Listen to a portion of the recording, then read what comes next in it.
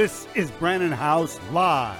Whether the issue is law, science, economics, history, family, social issues, education, religion, government, or national security, Brannon brings the issues of the day into clear focus through the lens of a Judeo-Christian worldview.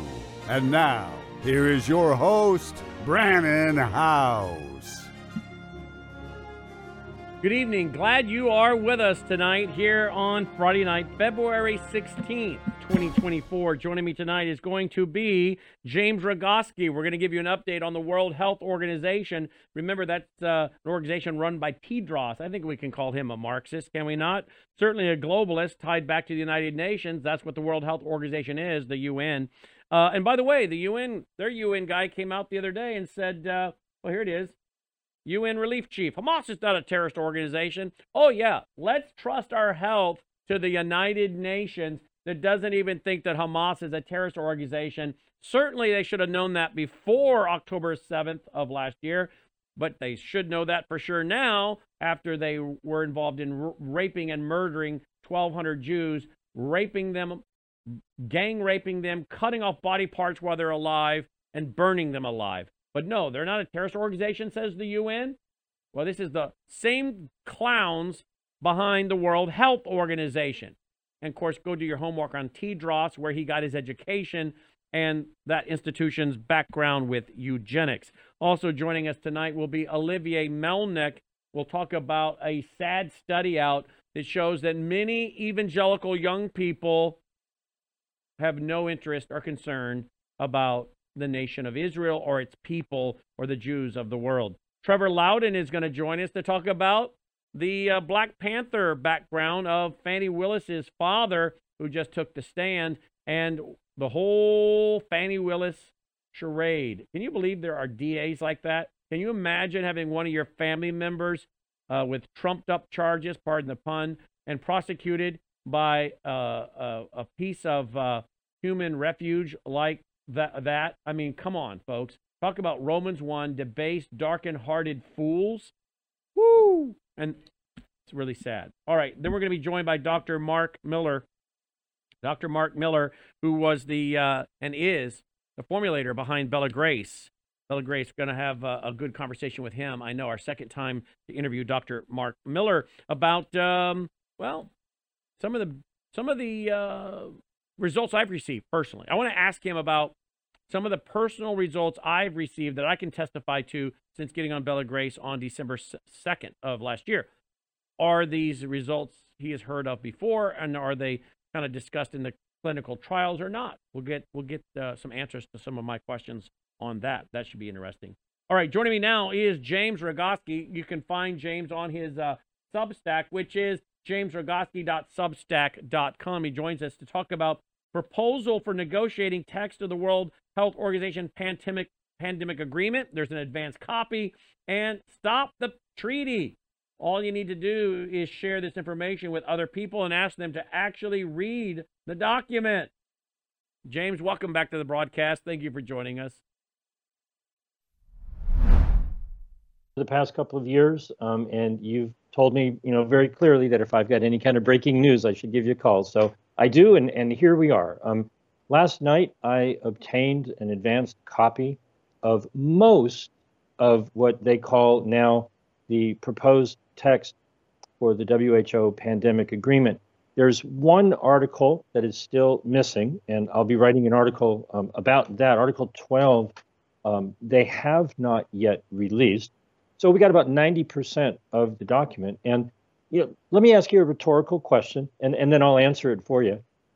What is the difference between evidence and hearsay? Okay, people who are listening to us today are going to hear what we say, and don't trust anything I say. Go look at the evidence. Read the darn document. What I witness in the media, is somebody maybe gets a hold of some information and they tell somebody who tells somebody who tells somebody, goes around the world a couple of times. And as soon as it, goes from the first person to the second person, it gets mangled. This document is so bad that all we have to do is encourage people to do their best to read it. And I can't imagine that anybody, unless they're on the receiving end of, the corruption that this would, engender, nobody who looks at this is going to say, oh yeah, this is what we need. That's just not going to happen. So get the evidence, download the documents, read them, form your own opinion, listen to what other people have to say, but get the evidence, because, if it's misinformation, it's coming straight from the WHO. They're telling us what they want, and basically what they want, I feel, is organized crime. They want to raise tons of money from the nations of the world to build out the pharmaceutical hospital emergency industrial complex in developing nations. They basically are negotiating a deal to build out a laboratory network, a pathogen access and benefit sharing system. And, they don't call it this, but, Article 12 is essentially the Oprah Winfrey clause. You get a Wuhan Institute of Virology, and you get a Wuhan Institute of Virology. They want to build a laboratory network all around the world to go looking for pathogens with pandemic potential so that they can bring them into these laboratories and then do whatever it is they do to identify the genomic sequences to turn them into drugs and jabs that they can then get government money to pay for while they try to jab the people they missed the first time around. Wow. All right, so let's go to your article at jamesrogoski.substack.com, because here you go. Below are excerpts from the leaked version of the proposal for negotiating text of the World Health Organization pandemic agreement. First of all, do you want to tell us how you got these or not? There's a group in Geneva called Health Policy News, and they have contacts in Geneva, and they published it. I did not hack anything. I did not, I don't have any insider information. Just read their blog the other night, yesterday, and so I'm just, sharing it with everybody that I know. By the way, we have a congressman that came out. We played the press conference extensively last week. A congressman came out and said this is one of the most existential threats facing America today is the WHO treaty. And he said he's very concerned that the Biden regime will put it into place, not by a vote of the U.S. Senate as required by the U.S. Constitution for a 2/3 majority vote to confirm any treaty, which would then become equal with the U.S. Constitution, but that they would put it into place through executive agreement. You want to comment on that before we get to these amendments? They may certainly try, but I remember a number of years ago the Trans-Pacific Partnership. Oh yeah, TPP. I have a whole chapter in one of my books on that, the TPP, and boy howdy, that was a bad document. And so, it was signed by the Obama administration, right, but people power basically, put the kibosh on that. And I'm relatively confident. Nobody should count their chickens before they're hatched, but I'm relatively confident there is no way in the world that this agreement could ever even remotely get close to 2/3 consent from the Senate. All we need to do is get people to look at this. But what about putting it in through executive? But what about executive agreement? What about going around the U.S. Senate? Because this is not the first time they've done that. They've implemented other procedures by executive agreements. If you want to destroy your political life, that would be something that any administration in the world could attempt to do. The problem is we get to see what this document is. Now, the thing that you flashed up really quick was the mechanism, okay? But the real question is, how much is this going to cost? How much money do they want us to pay to build out the pharmaceutical hospital emergency industrial complex in other nations around the world? They're not letting anyone know, what the totals are, because what they're setting up is very different than the TPP in the sense that this would be a framework convention, very much like the framework convention for climate change. They would be meeting year after year after year after year to make whatever decisions, protocols, amendments, whatever they might decide to do. This is so obviously organized criminal activity to take money and funnel it into the pharmaceutical industry, building out laboratories and manufacturing plants and surveillance, testing and all that sort of thing. They don't talk about health or anything that anybody would even remotely think of in terms of health, except for their One Health approach, which is not about health. It's about doing genomic surveillance. Any swab that somebody puts up their nose or some other orifice, or at your veterinarian, if you bring your, as they call it, companion animal into the veterinarian, maybe have a stool sample, or if you have a chicken coop or a farm with pigs or goats or horses, or surveillance of wastewater, your septic system, your sewage treatment plant, your hospitals where they have the best antimicrobial resistant organisms, your local bat cave, your zoo, wherever. The purpose of this agreement would be to surveil the entire world, looking for things to scare you with.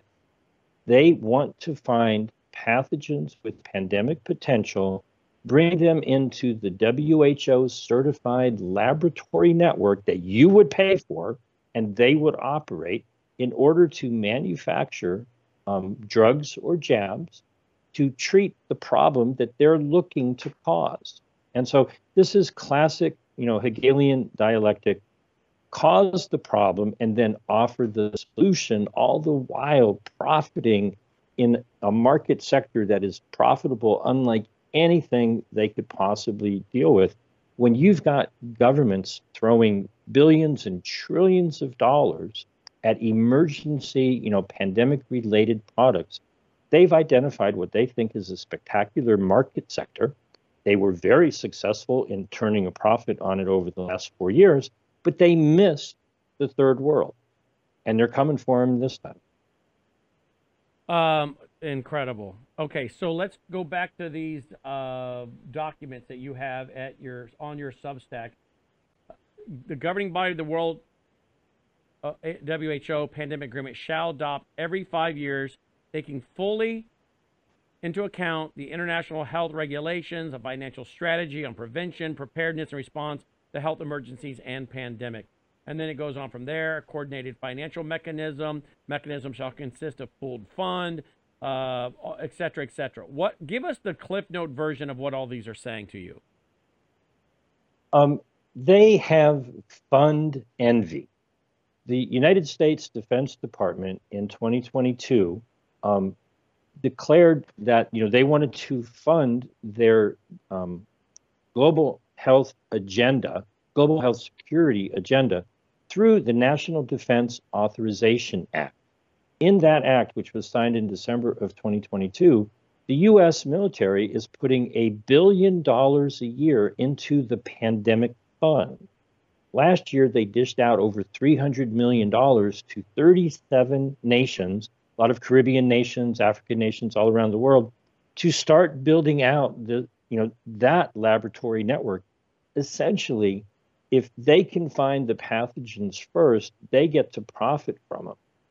And so what the WHO is looking at from the very beginning, they've always said that they wanted a framework convention and they wanted to have $30 billion a year and $100 billion emergency fund. And essentially their solution to prevent the next pandemic is not to talk to doctors about how to, treat people and increase nutrition and immune function.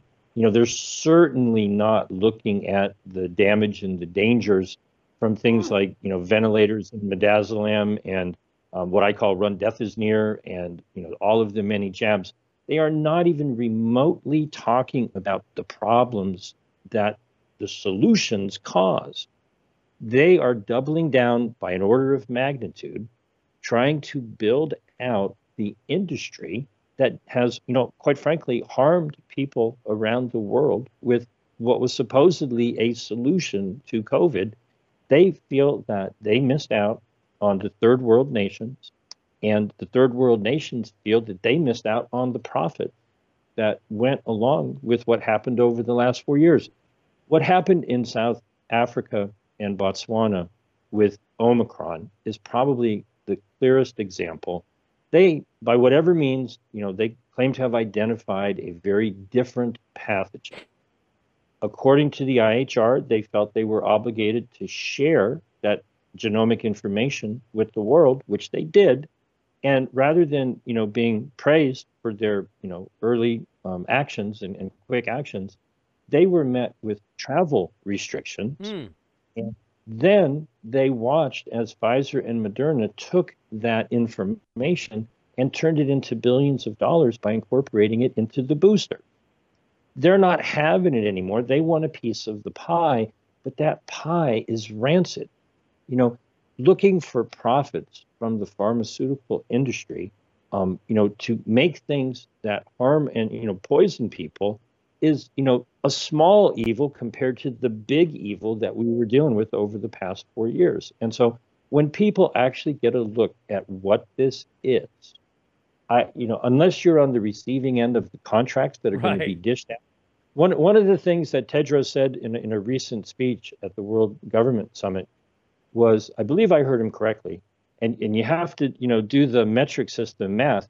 He said that they have a 20,000 square meter distribution center in Dubai. Well, let your head sort of think about how big that is. Picture the biggest Amazon distribution center you might find, and just try to estimate how much money it would cost to fill that with pandemic-related products and, keep them temperature controlled and all that sort of stuff. They want to be the controlling, operator of the distribution network for pandemic-related products. And they're well on their way to doing it. But the problem is they're having difficulty over intellectual property rights and manufacturing know-how and investment capital. But what they didn't count on is people watching them. They didn't count on people such as you and me, looking at what they're doing and talking about it. Once the light of day is shined on this, potential agreement, I think it will have the same fate as the Trans-Pacific Partnership. Let's pray. We weren't even allowed to see, congressmen were not even allowed to see that. I think you were talking about Congressperson Chris Smith. Right. He clearly had read the previous document. I'm certainly going to work to get this into his hands so he can read the current version. There's still that one important article missing. If you scroll down in that article, Brannon, and you go way the heck down on there, the schedule of events that are coming up is today is Friday, and on Monday they start 2 weeks worth of meetings for what everyone calls the treaty, but it's really a framework convention. And then the 2 weeks after that, they will be talking about the amendments, and it will be specifically dedicated to the idea of equity. And so if you go way down in the article, it's a big article, you got a long way to go. The schedule coming up is 2 weeks of discussions for the treaty, followed by 2 weeks of discussions for the amendments and equity, followed by 2 more weeks of discussions about the treaty. And there's your calendar. And so they've already had the meetings in February for the WGIHR. That was last week. Next week coming up, they have on Friday a dual session with both groups for both documents. And then into March, jam-packed, 2 weeks for equity and the WGIHR, and then 2 more weeks for the treaty. In April, they've got a week wrapped around my birthday, and then they're shooting for May for the World Health Assembly. Now, so we're going to have a busy March and April and May, aren't we? We are. And so I think they're going to have a hard time, because I just encourage people, don't take my word for it. Don't operate on what you heard somebody say. Right. That's the definition of hearsay. The documents are boring. For themselves. They speak for themselves. But they speak for themselves. And, look for the term companion animal. Okay? Look for veterinarian. They don't just want to surveil you. They want to surveil your companion animals and all of, the entire universe, quite frankly, so that they can find, as they term it, a pathogen with pandemic potential so that they can continue to be the terrorists that put fear into people in order to get government to throw money at what they say is a solution. But, if injections that are supposed to prevent infection and prevent transmission actually don't do that, but damage your immune system and cause you to have a world of problems, I think those are better termed customer acquisition tools, because the people who got jabbed are suffering more than they ever would have. And the more people who can wake up to the organized crime that is the pharmaceutical hospital emergency industrial complex, the better. This just lays it all out in their own documents. Read them, come to your own opinion, but make sure you read chapter 3, because chapter 3 sets up the governing body of the agreement. They had previously, and it's still in the document a few times, they didn't edit it very well. That's really a different term for the conference of the party. They want to set up an agreement that could be blank, quite frankly, but it would set up this new bureaucracy. They now call it the governing body of the agreement, to meet year after year after year, very analogous to the 1992 Framework Convention for Climate Change. They reach an agreement that's just the framework, but then they meet year after year after year. It's like a zombie organization. You can't kill it. They just keep doing things. And so if you love what's going on in the world of climate change due to the Framework Convention and their conference of the party meetings, they just had, COP28 in December. If you like how that's all working out, then you'll love the Framework Convention for Pandemic Prevention. If you like what they're doing and getting rid of farmers and farmland and fertilizers and moving you off the rural area and saying that if you live in the rural area, you're racist, and getting you off fossil fuel and outlawing natural gas stoves and barbecues and weed blowers and lawnmowers and pushing electric cars on us, if you love all that, you're going to just love this, because that's going to be the same thing, but in the area of so-called health and pandemic and health emergencies, correct? If you want somebody to be testing your companion animals or your chicken coop or, whatever it might be in the environment, and going out to, the local bat cave or the pangolin enclosure, or if you're in Australia, the koalas and the kangaroos, one of those animals is going to have some kind of pathogen that they're going to find and try to make it so that it's humanized and make it sound scary, because essentially what they're going to force vax on all of us, COVID passports on all of us. You won't be able to move. You won't be able to buy or sell. They're setting the whole system up. Read the document, share it with your friends, form your own opinion, but your silence will be viewed as consent. Indeed. So let your senator know that you have access to the document, and put their head in a vice, in a friendly way, and get them to read it. And if they support this, they need to be voted out of office. And we, the people, can very easily do what we did almost a decade ago with the Trans-Pacific Partnership. They made it look like it was a done deal. They were trying to keep it secret. They were trying to ram it through. Apparently you have a memory of those times. Yep. We just need to do the same thing all over again. Indeed. JamesRogoski.substack.com, JamesRogoski.substack.com. James, as always, thank you for all your hard work, your labor, your reading, your research, and then breaking it down for us. So thank you so much for the service you're providing to us. Thank you, Brannon. Right back at you for having me on. I appreciate it. Thank you, sir. And keep calling when we need to hear more. JamesRogoski.substack.com. We'll be right back with breaking news tonight, as you know. In fact, here it is. Here is the breaking news, folks. Judge orders Trump to pay nearly $355 million in civil fraud trial. Anyone think this is going to be appealed? We're going to ask Trevor Loudon about this here in a few minutes. Here's another one. Judge finds Donald Trump more than $350 million. Bars him from running his businesses in New York for 3 years. Oh, by the way, his sons are in this. Trump's adult sons are barred from serving as an officer or director of any New York corporation for 2 years You can read his ruling. Is this that judge? That oh wow, it is. It's that Oregon's judge. Yeah. Woo, cuckoo. Let's see. Are the Suns liable? Oh yeah. The Suns, they've been ordered to pay $4 million for their personal profits from the fraud. From the fraud? What fraud? Is that the one where they said the valued Mar-a-Lago at a said price? And the judge decided he's an expert on real estate pricing. Is this the same judge, by the way, who has reportedly been accused of his wife being a real activist, anti-Trump activist? That judge? Oh boy. We're going to get a response tonight from Trevor Loudon here in just a few minutes, as well as talk to Olivier Melnick, folks. Still a lot to come here on Brannon Howse Live. Don't forget about the fact that you help make this possible. Please consider going over right now to this website right here, superfoodshouse.com, superfoodshouse.com.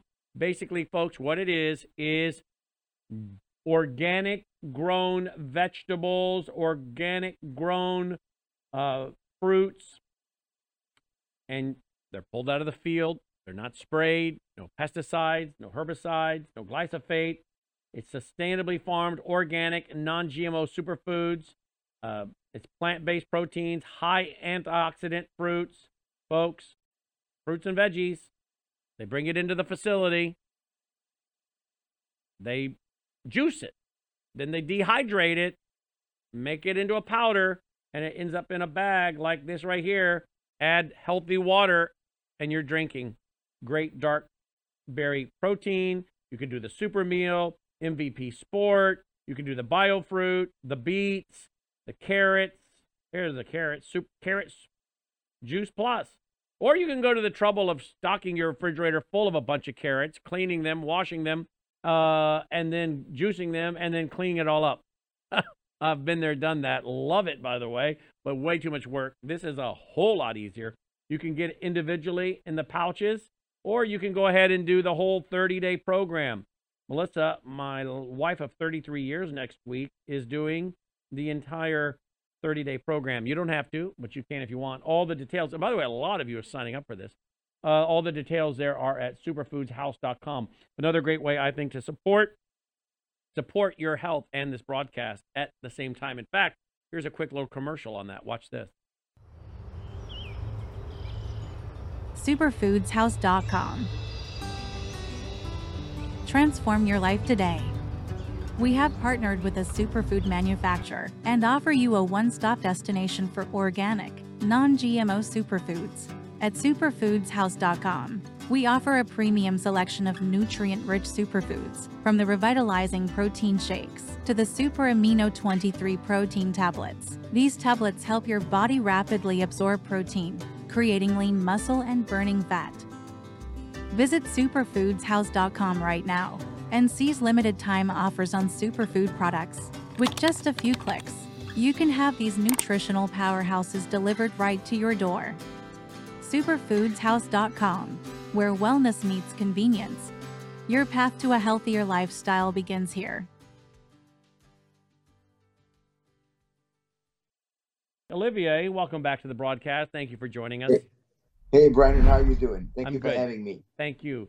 Let's talk about a couple things. Number one, you have a brand new article out over on your website, newantisemitism.com. Is the state of Palestine a possibility in our lifetime? I want to get to that in just a minute. But we have also tonight an article over at Worldview. Let me go to there. That's the back end where we load the articles. Worldviewreport.com. Worldviewreport.com. Here we go. If you go there, we have two articles up there tonight. Worldviewreport.com. Davos Resort Shop saying no renting sleds to Jews sparks anti-Semitism probe. And there's another one. No equipment rental for Jews. Signs at Swiss ski resort sparks anti-Semitism uproar. All right, let's go to the first one. Bloomberg. They're reporting on this. There you go. They're reporting on this. I mean, this is hard to believe that this is going on in this day and age, but it does. Let's go to the other one. This was at another website out of Israel, I think. Tell us about this, please. Well, the sign was, I'm looking on my screen right now. The sign is in Hebrew, and the translation says, after a series of annoying incidents, including the theft of a sled, We are no longer renting or sporting equipment to our Jewish brothers. That's what the sign says.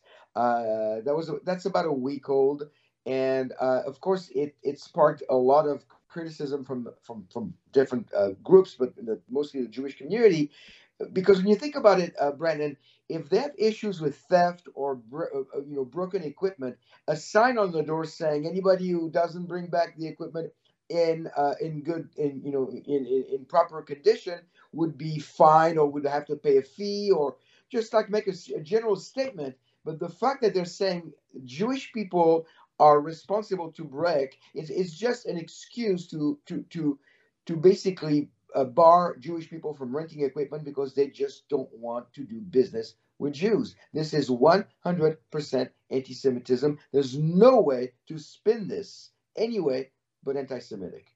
Yeah, indeed it is. And of course, the spike in anti-Semitism is what? Up what percent year over year? Any idea? Oh, it keeps going up. I mean, depending on various countries, it's anywhere between $200 and $300, $200 and $300% to over 1,000%. Wow. It is absolutely crazy. In Australia, I don't know if I mentioned that to you. In Australia, right now, the Jewish community is very concerned because pro-Palestinian groups and pro-Palestinian people have published information about the identity of Jewish people so people can know where they are. Tell me more about that, please. Well, basically, I think it's called doxing. Doxing someone, yeah. Right. And they're basically publishing information about who's Jewish, where they live, and to identify who the Jews are and where they live. Parallel to that, we had in France, in Paris, and in the suburb. I think I talked to you about that last time we were together.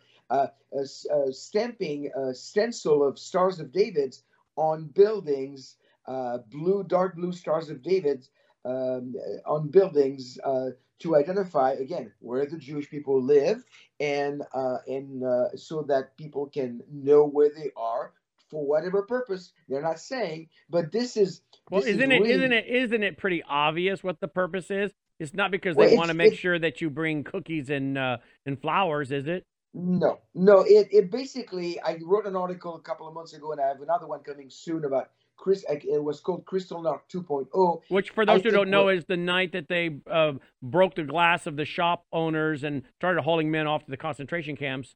November 10, 1938. This is the official date of the start of the Holocaust. If you ask any historian, that is the official date of the start of the Holocaust. What I'm seeing right now, Brannon, is a Kristallnacht, a global, the preparation.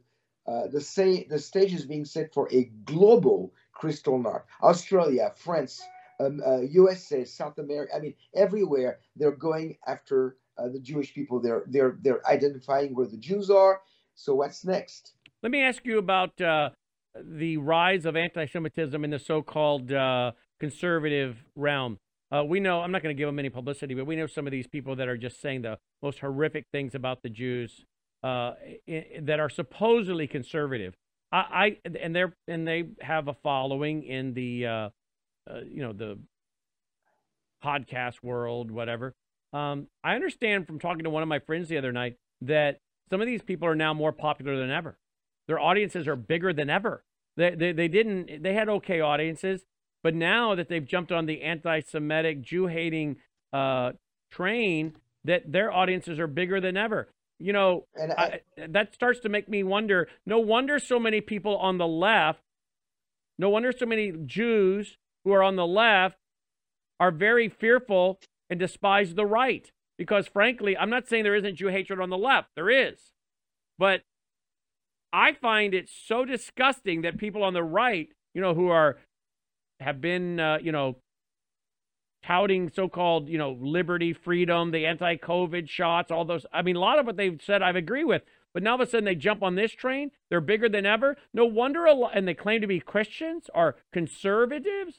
No wonder so many Jews on the left are afraid of the people on the right. Because they hear the word conservative or Christian, that has some baggage, does it not? Well, it does have a lot of baggage going back in history, of course. But I think I know exactly what you're talking about.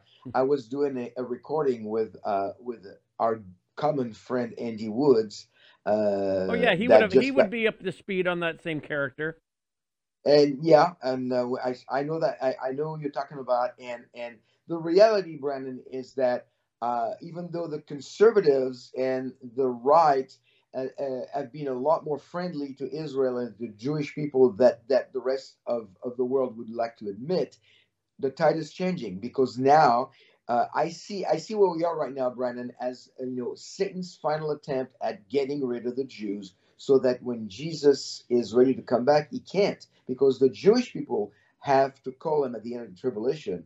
Blessed is he who comes in the name of the Lord. He said to the Jewish people, surely you will not see me again until you say, blessed is he who comes in the name of the Lord. If Satan, who's the creator of anti-Semitism, can stop that, I've said that before on your show. So right now, Satan is desperate. He's trying everything he can. So he's pulling everything he can together. And now we're seeing people who are friendly to Jewish people becoming enemies of the Jews. And it's going to get worse and worse and worse. There's still going to be people like you and I and Andy Woods and others who are friendly to Israel, who will do anything to help Jewish people. But we are a dying breed.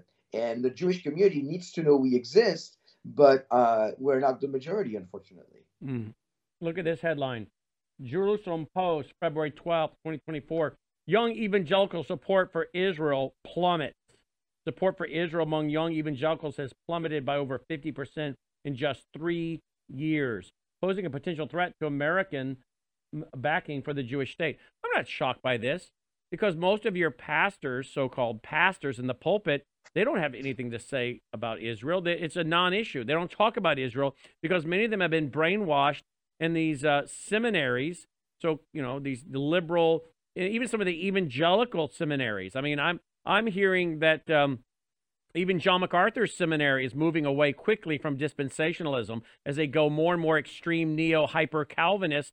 They're moving, they're moving into the same world as Luther, who was quoted by Hitler 3 times in Mein Kampf, or the writings of John Calvin, of which, of course, John MacArthur's whole seminary is all based largely on John Calvin. So, I mean, the writings of John Calvin you would think was Adolf Hitler, but it's Calvin. But I'm hearing what were traditionally even dispensationalist reformed, like John MacArthur's seminary, Grace to You, is moving away from dispensationalism very fast. What are you hearing? Well, yes, and even the seminary that I just graduated from with my master's degree is moving away from dispensationalism, classical dispensationalism, and it was it used to be for decades a bastion of dispensationalism. I won't say the name of it, but I will just say that I live in Dallas. That should be enough. Just put the word seminary behind the first word Dallas, and you got it. That's right, but it really is not a bad place. Okay, it's just like things are changing a little bit. But going back to the youth, walking away from support of Israel, I was having breakfast a couple of days ago. I was in Houston for a couple of meetings, and I was talking with a pastor, and he mentioned, he said that technically our youth, when they get into college or university, within 6 weeks, they're completely deprogrammed and reprogrammed. So if they come from a Christian family with support of Israel, support of biblical values, Judeo-Christian values, within 6 weeks, it's gone. And after that, of course, you know as well as I do that the Marxist agenda is going to be shoved down their throat. And they come out of university and colleges supporting the false Palestinian narrative, calling the Jews the new Nazis of the Middle East, and being anti-Zionist and pro-Palestinian, and looking absolutely at zero fact, not looking at history, simply buying the narrative because they think that they are promoting social justice. That's the new generation of Gen Zs and millennials that we're dealing with. They're not interested in truth, so they're not going to be promoting Israel. And like you said, they're not supporting Israel because those who are Christians and attend churches, the churches who support Israel are dwindling as well. I've seen a lot of churches since October 7th who actually have taken sides with the Palestinians, and it's just they haven't quite said that they support Hamas, but I mean, at this point, it could be the next thing. I mean, I'm sure. And by the way, have you heard, Brannon, about what I think it happened today? The United Nations, not the whole United Nations, not that it would make a difference, but the Undersecretary General said today that Hamas is not a terrorist Well, group. I just happened to have that queued up because we didn't rehearse this. I actually happened to have it queued up. No, I'm not kidding, because I was going to bring it up if we had time. Here we go. Let's play it. Here we go. See if we'll get that to play. Let me refresh the page real quick. It's out there on X. Sometimes when the pages sit quiet too long, they kind of go to sleep and need a quick refreshing. All right, ready, Tommy? Here we go, Tommy. In terms of Israel's plan to eliminate Hamas and have them never be part of any future negotiation when it comes to Gaza, do you think that's realistic? I think it's very difficult. And as you say, I've worked with many different terrorist and insurgent groups. Hamas is not a terrorist group for us, of course, as you know. It's a political movement. It's a political movement. Hamas is not a terrorist organization. It's a political movement. That's all right, because this moron, their charter absolutely calls for the elimination of the Jewish state. Okay, come on. Brannon, if Hamas am I right? Am I right about that, by the way? Oh yeah. The charter. I mean, absolutely. Their charter is clearly calling for the destruction of Israel. If Hamas is not a terrorist group, then Hitler was the leader of the Boy Scouts of Germany. I mean, seriously, it's ridiculous. That he would even say that publicly. A lot of people think that, but they don't say. But that he would say it publicly. I mean, come on, look at the guy. Look at the guy. Really? Let's take a look. I'm sorry, I don't usually judge people by his looks, but come on. Does that guy look like he's a real bright dude? And of course, you know he's not bright. He's sitting there with the backdrop of the United Nations behind him. He's working with one of the most anti-Christian, anti-Jewish, anti-freedom organizations and institutions in the world. We just did a segment on the World Health Organization and what they're trying to do. That's the UN. The WHO is the UN. I mean, let's not forget, it itself is a terrorist organization. I believe the United Nations is a terrorist organization. They're never going to admit that. So you think they're going to admit that another terrorist organization is a terrorist organization? Do you think the United Nations and their UNRWA, their UN school in Gaza, which is helping to create supplementary curriculum that we have, and we did a program on a month ago, encouraging those kids in Gaza to hate the Jews, to be involved in jihad, to eliminate the Jewish people, that some of the graduates of that school were some of the terrorists on October 7th. That's proven. That some of the teachers of the school were on social media celebrating what happened to the Jews on October 7th. Some of the people from UNRWA in Gaza. The United Nations is a terrorist organization. What about the genocide of the UN and their blue-helmeted soldiers? Even PBS knows their blue-helmeted soldiers are notorious for raping women and children.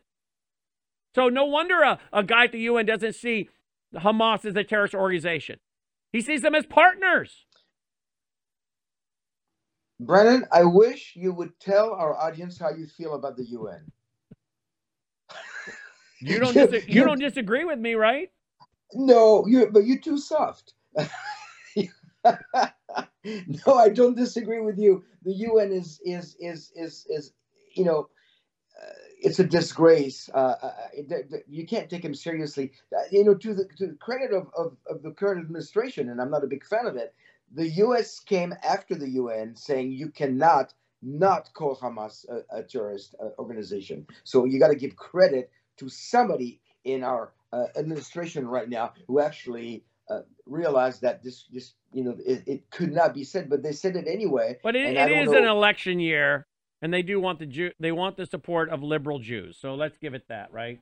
Well, this is the same organization that's funding Iran to the tune of billions of dollars. So do you really think they're offended by what the guy at the UN just said? No, it's an election year.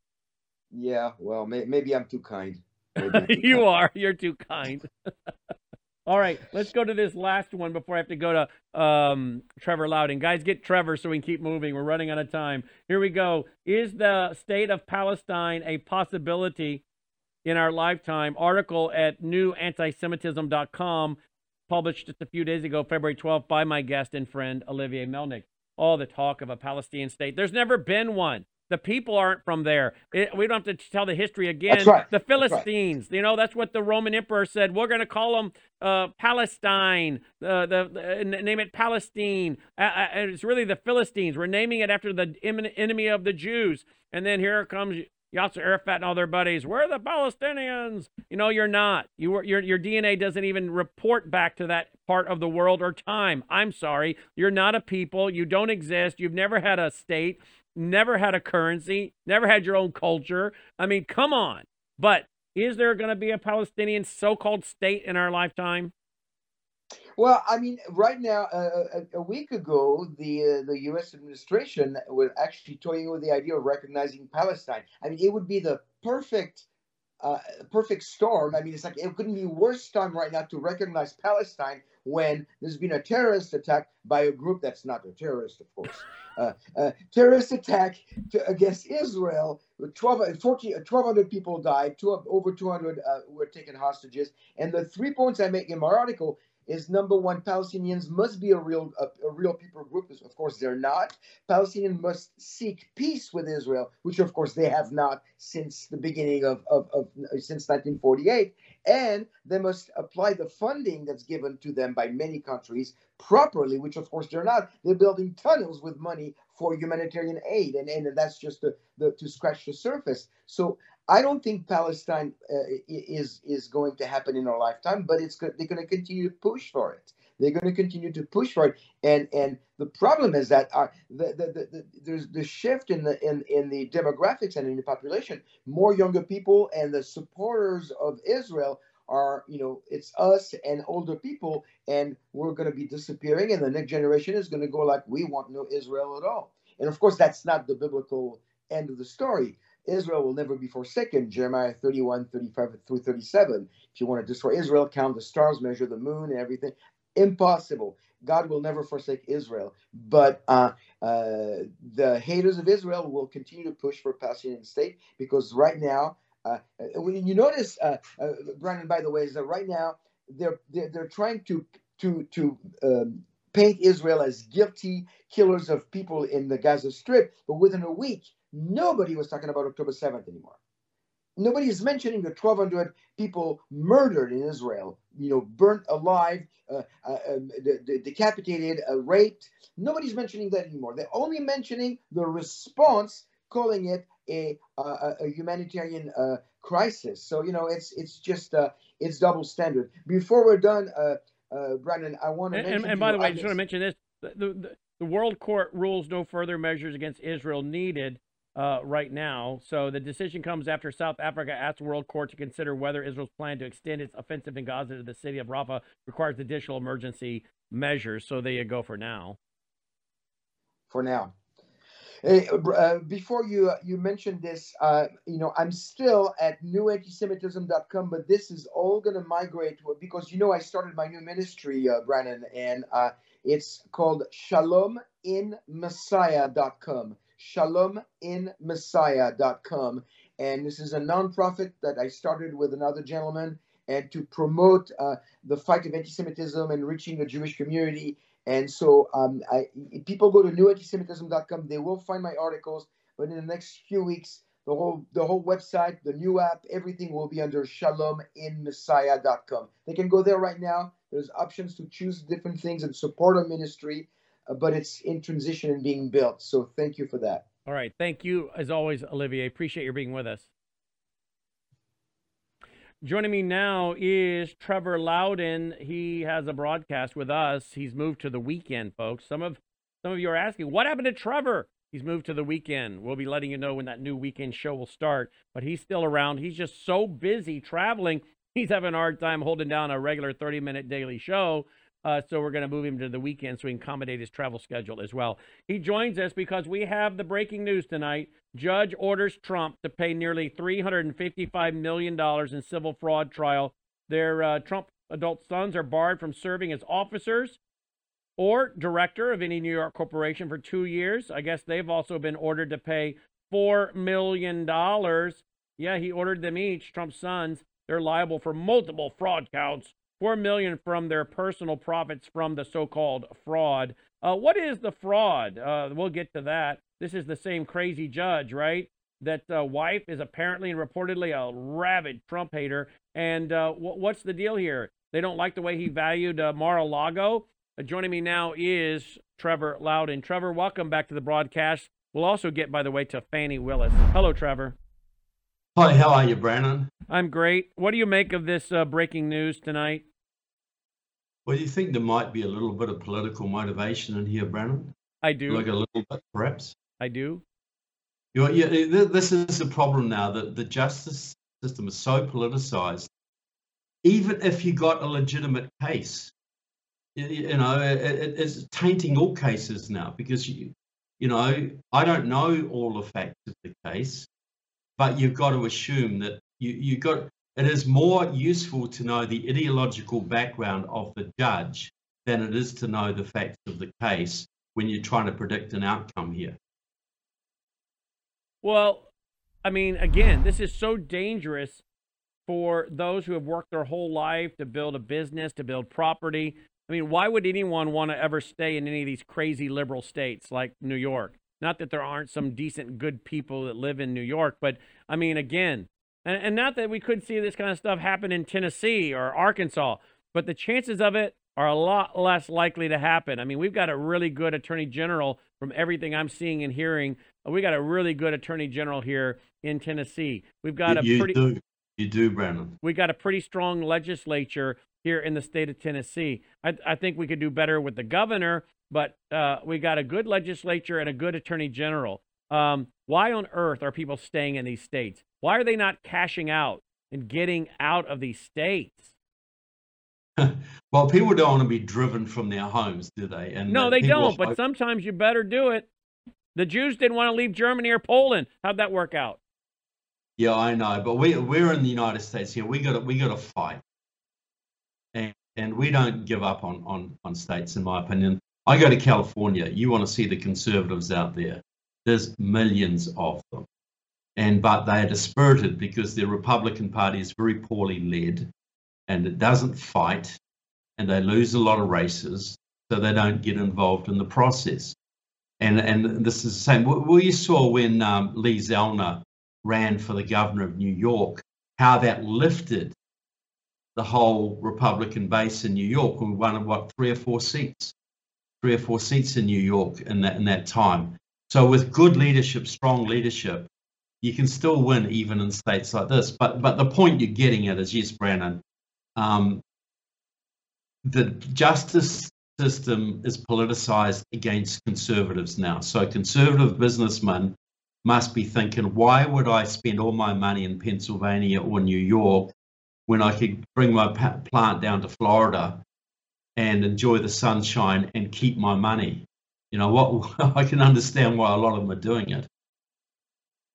Well, but that's the thing I said. The Democrats don't care. They don't care about this because their goal is to create a two-class system, a few very rich and a whole bunch of very poor. That's the pattern in how New York's going. That's how California's going. That's how Illinois is going. This is the Democrat model, the socialist model. Well, Marjorie Taylor Greene has put out this tonight. Democrat Judge Ergon just ordered President Trump to pay $364 million to New York State in the case brought by AG Letitia James. This is outrageous. This case had 0 victims. Well, the bank Trump, quote, defrauded provided testimony in defense of Trump's hotels. The entire case is built off the absurd claim that President Trump's first-class Mar-a-Lago, situated on some of the most expensive property in the country and the world, is worth only $18 million. Mar-a-Lago itself is probably worth more than $364 million. This sham persecution is Letitia James fulfilling her campaign promise to go after Trump, a nasty woman. These people belong in jail for the abuse of power they're wielding against President Trump and his family. We must end this weaponization of our justice system. Marjorie Taylor Greene tonight. See, this is my argument here. Letitia James is a Marxist. Wait, you broke up for a second.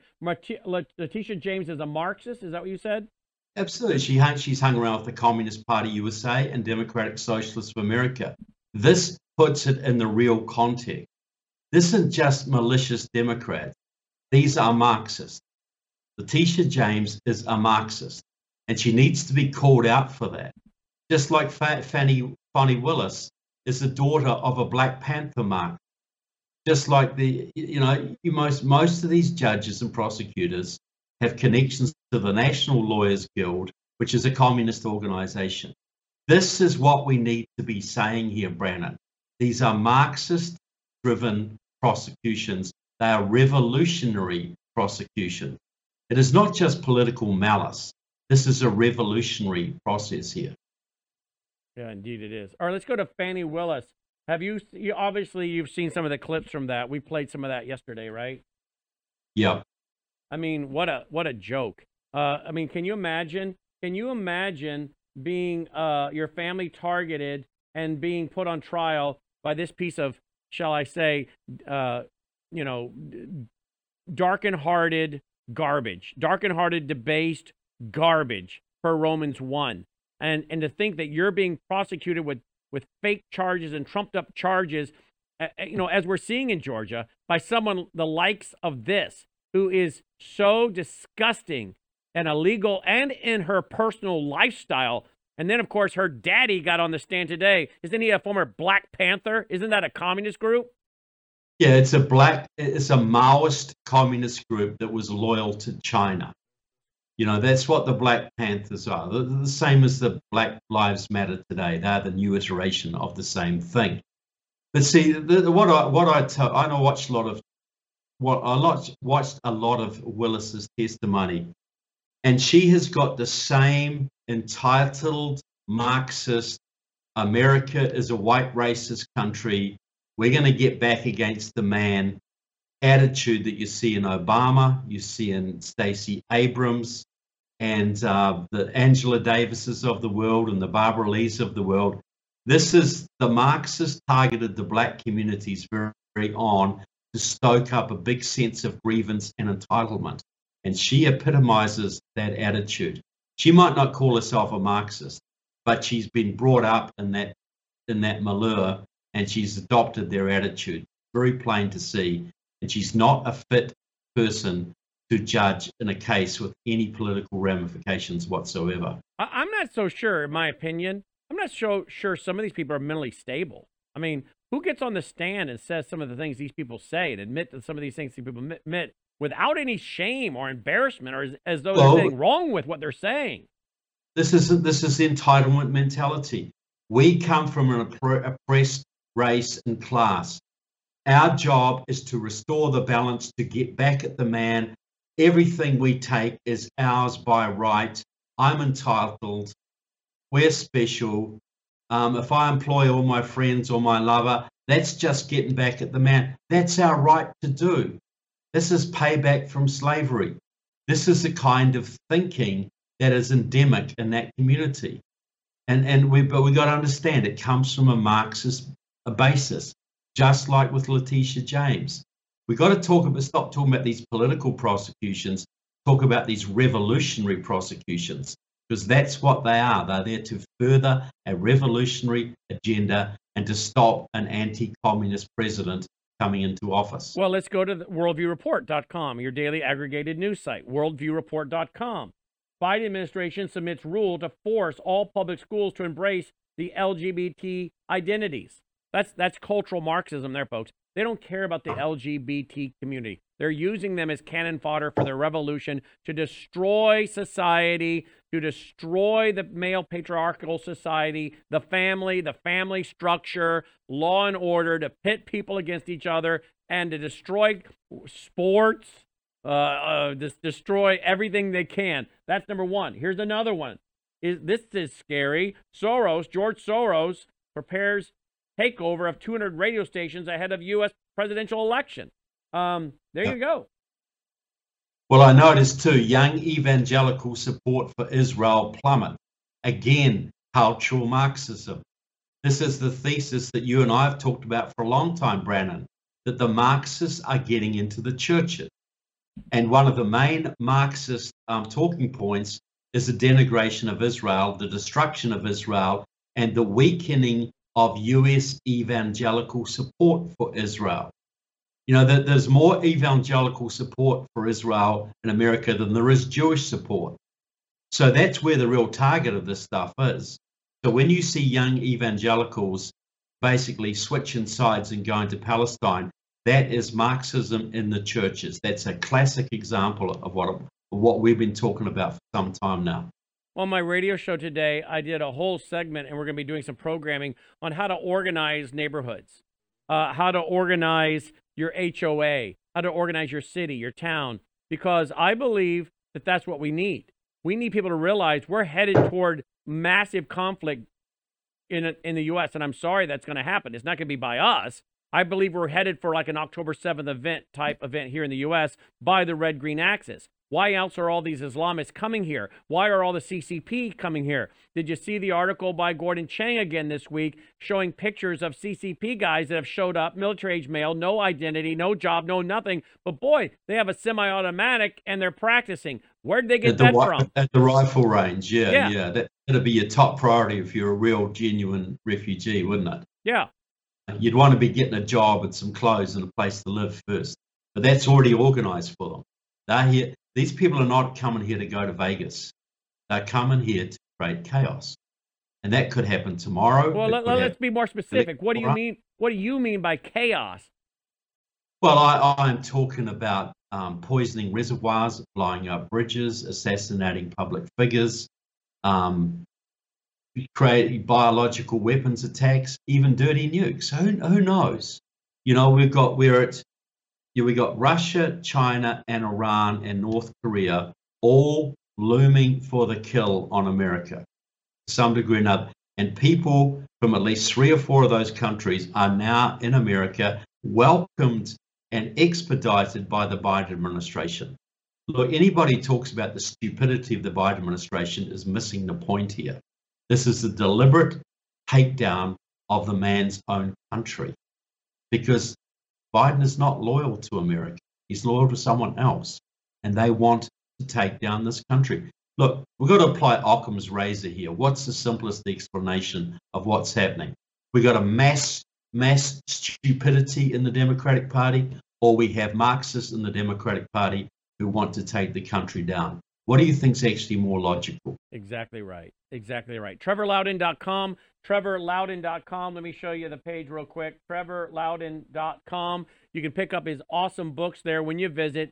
TrevorLoudon.com. There they are, and there are all of his wonderful books. I hope you'll buy them, support what he's doing, and get educated, folks. TrevorLoudon.com. Coming back with a weekend show. People have been asking where he's at. He's coming back with a weekend show. He's just very busy traveling, folks. Trevor Loudon's still in the fight and still with us at worldviewtube.com. Worldviewtube.com. Trevor, thank you as always. Appreciate you. Always a pleasure, Brannon, and thanks to all the listeners out. Thank you, Trevor.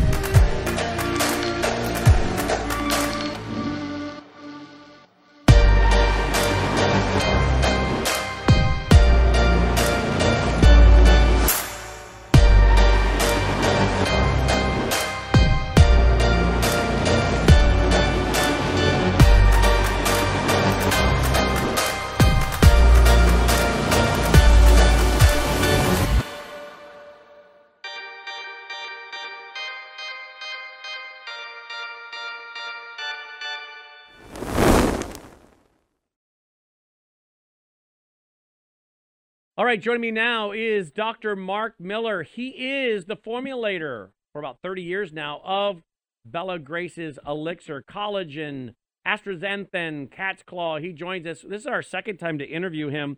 We got a lot of great feedback, and I have a lot of questions because I've been taking Bella Grace now since December 2nd. I want to see what he says about my results that I now have that I didn't have so much as when I interviewed him last time.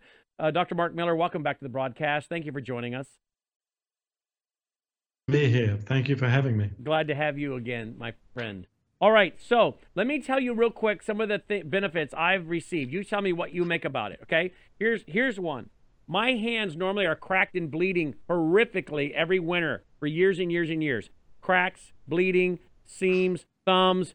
I get blood on my tie, my shirt, my dress pants, and my sheets at night. No more. Not this year. I don't have any other reason to know why this has stopped when it's been happening for winter after winter after winter. Even sometimes during the summer, it would get really bad. But particularly in the winter, I've changed nothing. I just started taking Bella Grace December 2nd, 2024. What are your thoughts? Yeah, that's probably going to be the astaxanthin, which is this interesting carotenoid. It's more soluble in lipids than in water, and the outer layer of your skin is a lipid-based layer. And that's useful because it stops you from melting when you get in the shower or other areas where you need the barrier function. So there is actually quite a lot of clinical research about hydration of the skin with astaxanthin. And I think the integrity, as well as its other free radical scavenging properties, is really the reason for why you've got a better skin tolerance to the dryness of winter. So I thought it was the collagen. You're saying it's actually the astaxanthin. Probably. I mean, there's the astaxanthin interacts with the collagen to help strengthen the matrix, but in actuality, the astaxanthin by itself is very effective for skin health. Hydration is one of them. I mean, there are other things like age spots and elements like that, but I think it's the astaxanthin that's really kicking in for you. Okay, so here's another one. What about, my wife said the other day to me, a few weeks ago, hey, Brannon, you know what you're not asking for anymore since December 2nd when you started on this twice a day? I said, no. She said, you're not asking for any Pepsid. I'm like, you're right. I don't have acid reflux and indigestion like I did. I'm telling you, Doc, I oftentimes slept propped way up. There were some nights I slept straight sitting up, put the pillows up behind me and literally would have to sleep sitting up because I was belching up, so much acid. I literally would wake up with so much acid up in my throat. That you I don't know if you've ever had that, but you literally wake up having burped up all this acid in your throat right in the middle of your sleep, and that's all done, and I'm not having acid reflux and indigestion anymore. The only thing I've done differently is take this. Yeah, that's a nasty condition and potentially dangerous because the esophagus is not used to dealing with all that acid.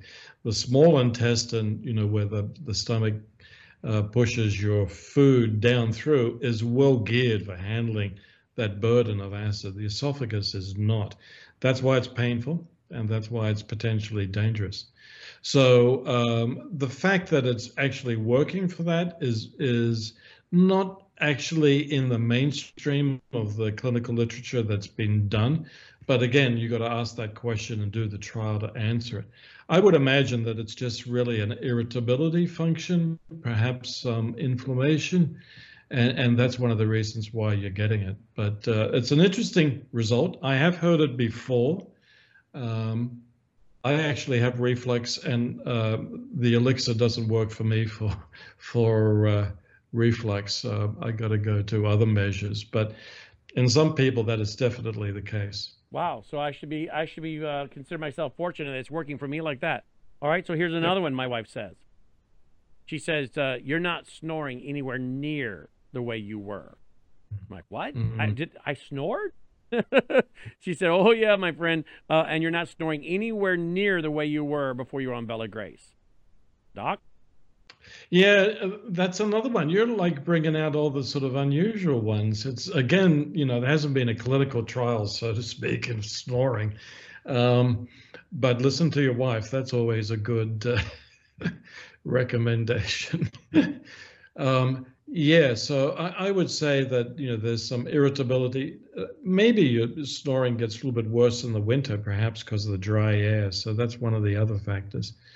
So, yeah. I'm not terribly surprised. I have heard of some of those recommendations, but again, the huge number of clinical studies are in other areas. So you're fine tuning it. And what about sleep? Is there any studies with Bella Grace and sleep? In other words, am I sleeping deeper, which is why I've cut down on snoring?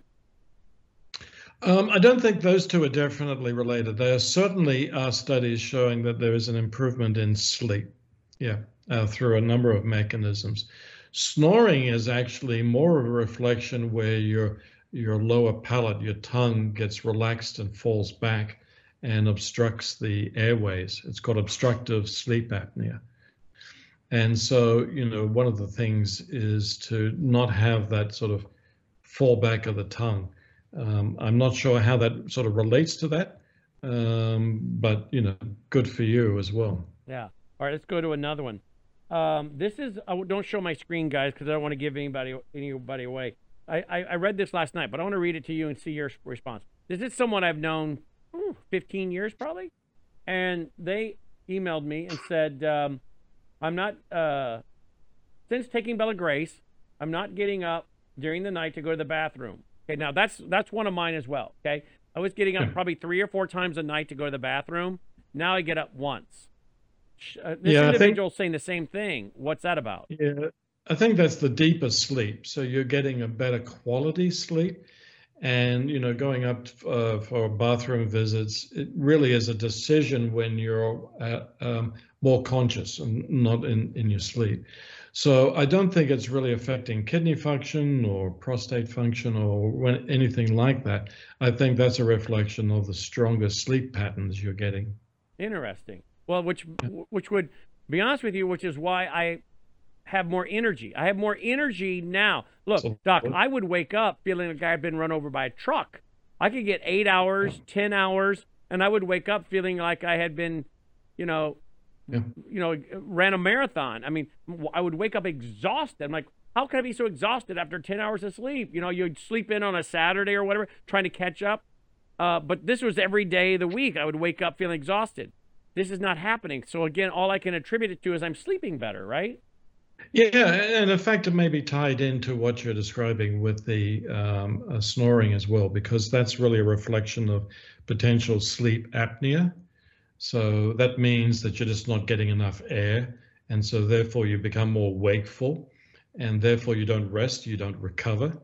So I think it probably is starting with a better sleep pattern, and that has been reported. And it's an interesting finding how impactful great sleep is on your whole well-being and your day and your performance. It's quite amazing. Okay, so my friend is having the same positive benefit. She says, since taking Bella Grace, I'm not getting up during the night to go to the bathroom. Okay, I can identify.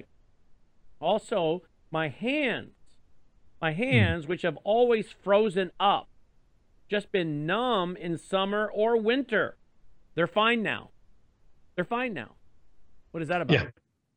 Yeah, I think that's an inflammation-driven event, absolutely, because the hands have to do a lot of function. You need that mobility, and with inflammation, you get a lot of sort of reactions. You get some debris, you get some dead cells, and you get a response with swelling. All of those things can be knocked down and controlled, and so yeah, absolutely, you get better joint mobility. That's been well described. It's not just the astaxanthin, but the cat's claw. I personally have done a number of clinical trials with it for joint health. So I'm not surprised by that. That is one of the big attractions. And in fact, I was going to have my knee replaced in 1997. I think we discussed that. We did. And I went on my cat's claw, my research material. And I canceled the surgery, and I actually still don't have that main ligament, the ACL, but my knee is very healthy. That's excellent. Now, I have another, we're getting a lot of testimonials, but I have another one that emailed us that they were having issues with their trigger finger, and not being able to bend it. And after a few weeks on this, they can now do that, and now they've canceled their surgery. It's like you didn't have the surgery for your knee. What is that again? Yeah. Again, that's really joint mobility, that's inflammation. And so, yeah, it's getting you back in cellular decision-making to not promote inflammation, but to calm everything down and also provide some strength. Part of that is collagen-based, going into ligaments and tendons, but also all the fluid and the debris in between joints. And so, yeah, that's not surprising. It's always good to hear. I like to hear when people take my stuff and get better. That's the whole intent. Well, the retention rate is like over 80% for the people that finally get on it and keep it going with the subscriptions, like over 80%, which to me, I love the clinical trials, and that's what I kind of hang my hat on. But if people are continuing to order it every month with an automatic subscription, so it shows up at their door, and that's over 80% retention, obviously it's working for them. I don't think they'd keep ordering and paying for it if it wasn't working, right? No, and if they, one of the things is, people like to experiment on themselves and, clinical trials to the side, and they say, oh, I'll just stop taking it for a week or so and things like that. And then they get some of the old flare-ups of where they were before, and they say, oh, that's not good. I prefer the younger, more functioning me rather than the old one that's actually struggling. So I think that is very much a reflection of the consumer experience. Let's talk about the astaxanthin. Correct me if I'm wrong. That's loaded with antioxidants, right? Yeah, actually, astaxanthin, technically it's a xanthophile. It's a weird class of chemicals that includes carotenoids, so like beta-carotene for carrots and lutein and lycopene in tomatoes. But astaxanthin's the premier one. It's my favorite. It is actually the most potent free radical scavenger that we know in nature. It's about 6,000 times more potent than vitamin C. So it's, there's no contest there. Substantially more than, a large number of any other well-known antioxidants free radical scavengers. Now so tell our audience what that means in layman terms. What does it mean it does for us? Yeah, so when we burn oxygen, we inhale it, we inspire, and we burn it as a fuel. One of the outcomes is generating free radicals, which are these chemicals that are very reactive. And they like to steal an electron or donate an electron to something else.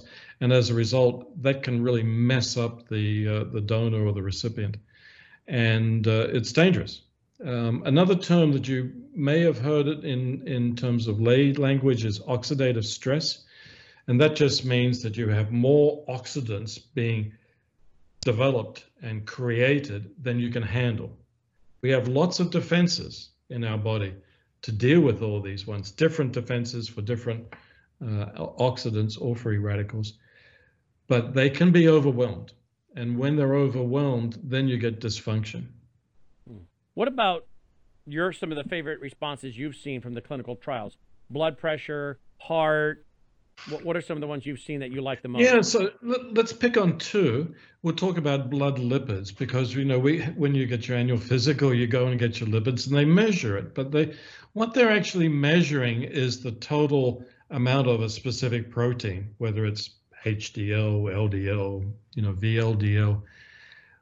The error in those tests, what they don't test for is whether the lipids that they're carrying are oxidized or not. And when a lipid is oxidized, the lay term is rancid. And I've yet to meet someone who really says, oh, I wish I was more rancid. I wasn't rancid enough yesterday. It's a nonsensical declaration. And the reason being is that it's dangerous. It's dysfunctional. And so one of the things that astaxanthin does in the elixir is that it protects those lipids from going rancid. They're actually transported together and keeps them fresh. And so that's an interesting cardiovascular benefit. It certainly is a big deal. The other one that I think people are finding out that matches the clinical research is your eyes. So different devices, as well as just regular light, have an impact on your vision because light is a form of radiation, and the eyes are actually unprotected. In the skin, you have that layer of dead cells that protects it. The eyes, you don't have that. And so any form of radiation, including light, can be very damaging to your eyes and your vision health. And astaxanthin is really a premier ingredient for making sure that vision health is way up there. And they do it through actions like dry eyes, glare, eye fatigue, all of those elements are improved. And we've gotten a testimonial from one of our viewers who emailed it in that they're able to see better at night when they're driving now, since being on this for a few weeks. Are you shocked by that's that? kind of, yeah, there is. That glare tolerance is a big issue. It also affects the health of the lens, and that's very much involved in driving at night as well. So, yep, not surprised by that. There's good clinical research to back all that up. And by the way, you know, the devices that we use today, our tablets, our cell phones, computers, emit a stronger form of light than just regular light. It's closer to the blue light. You may have heard of that, or the UV spectrum. Yeah, so that's a more dangerous light. So while I'm watching you and you're watching me, we're damaging each other's eyeballs. Well, and I'm sitting under bright studio lights, so probably more so than you.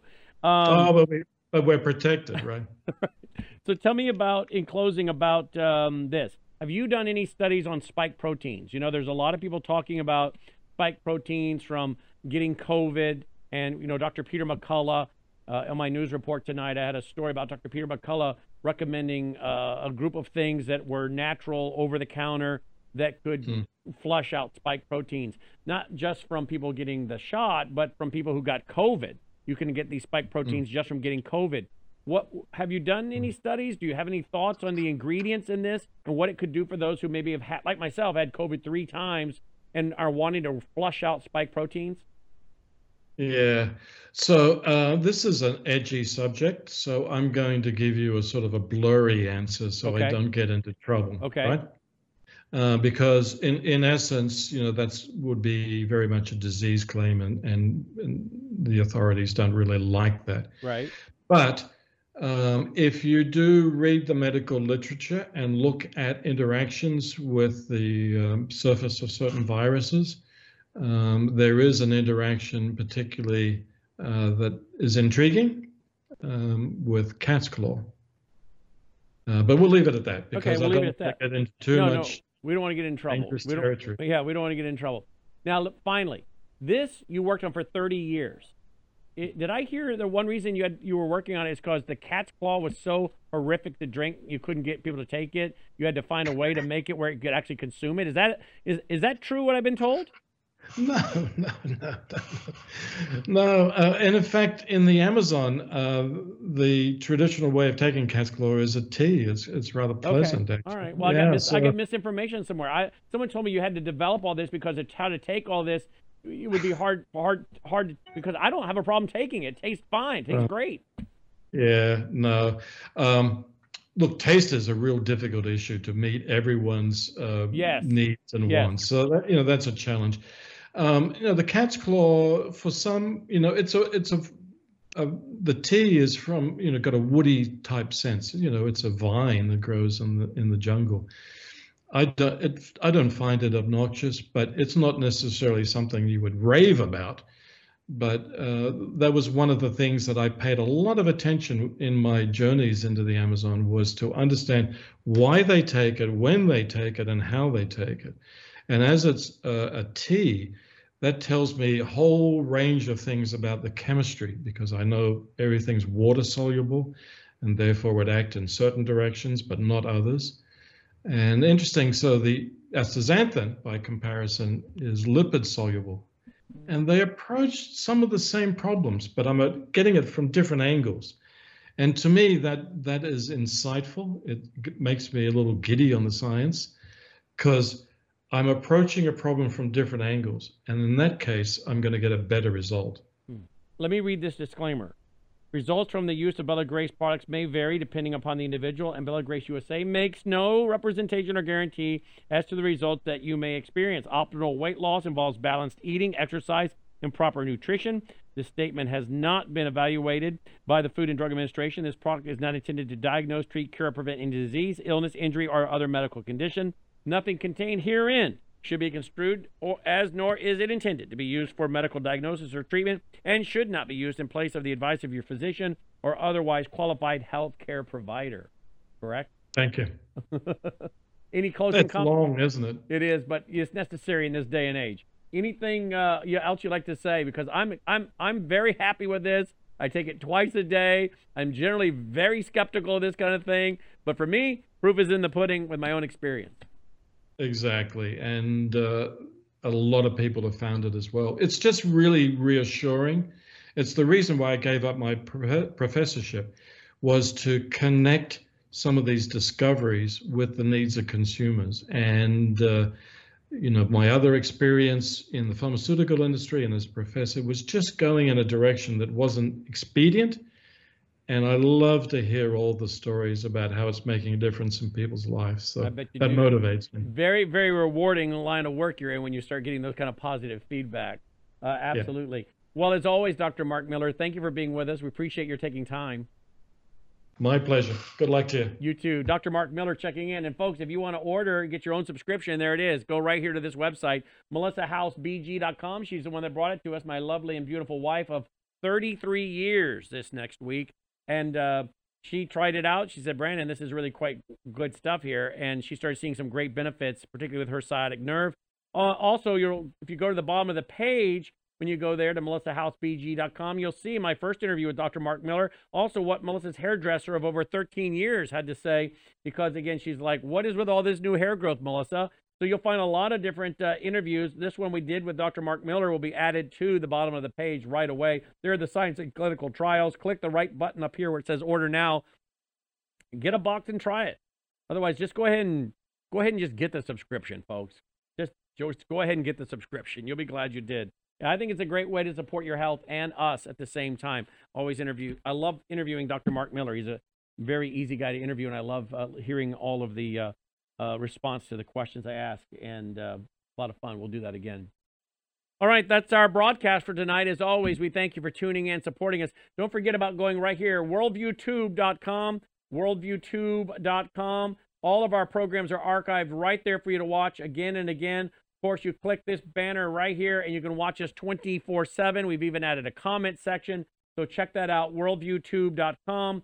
And again, thank you for your support. Brought to you in part largely by www.foundation.com, www.foundation.com. Again, we're pushing it all out there for you guys for free. We need your support. WVW Foundation. This is one of our biggest sponsors that helps us push out programming for free.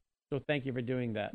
Well, have a great weekend. Talk to you on Sunday morning for Worldview Report Sunday. Sunday morning, Worldview Report Sunday at 10 a.m. Central, right back here at 10 a.m. Central. And then our Sunday night class, Worldview Weekend Hour, 8 p.m. Central, Sunday night at Worldview Tube. It's our Sunday night church service. So talk to you this weekend. Thanks for watching. May God save America. Take care.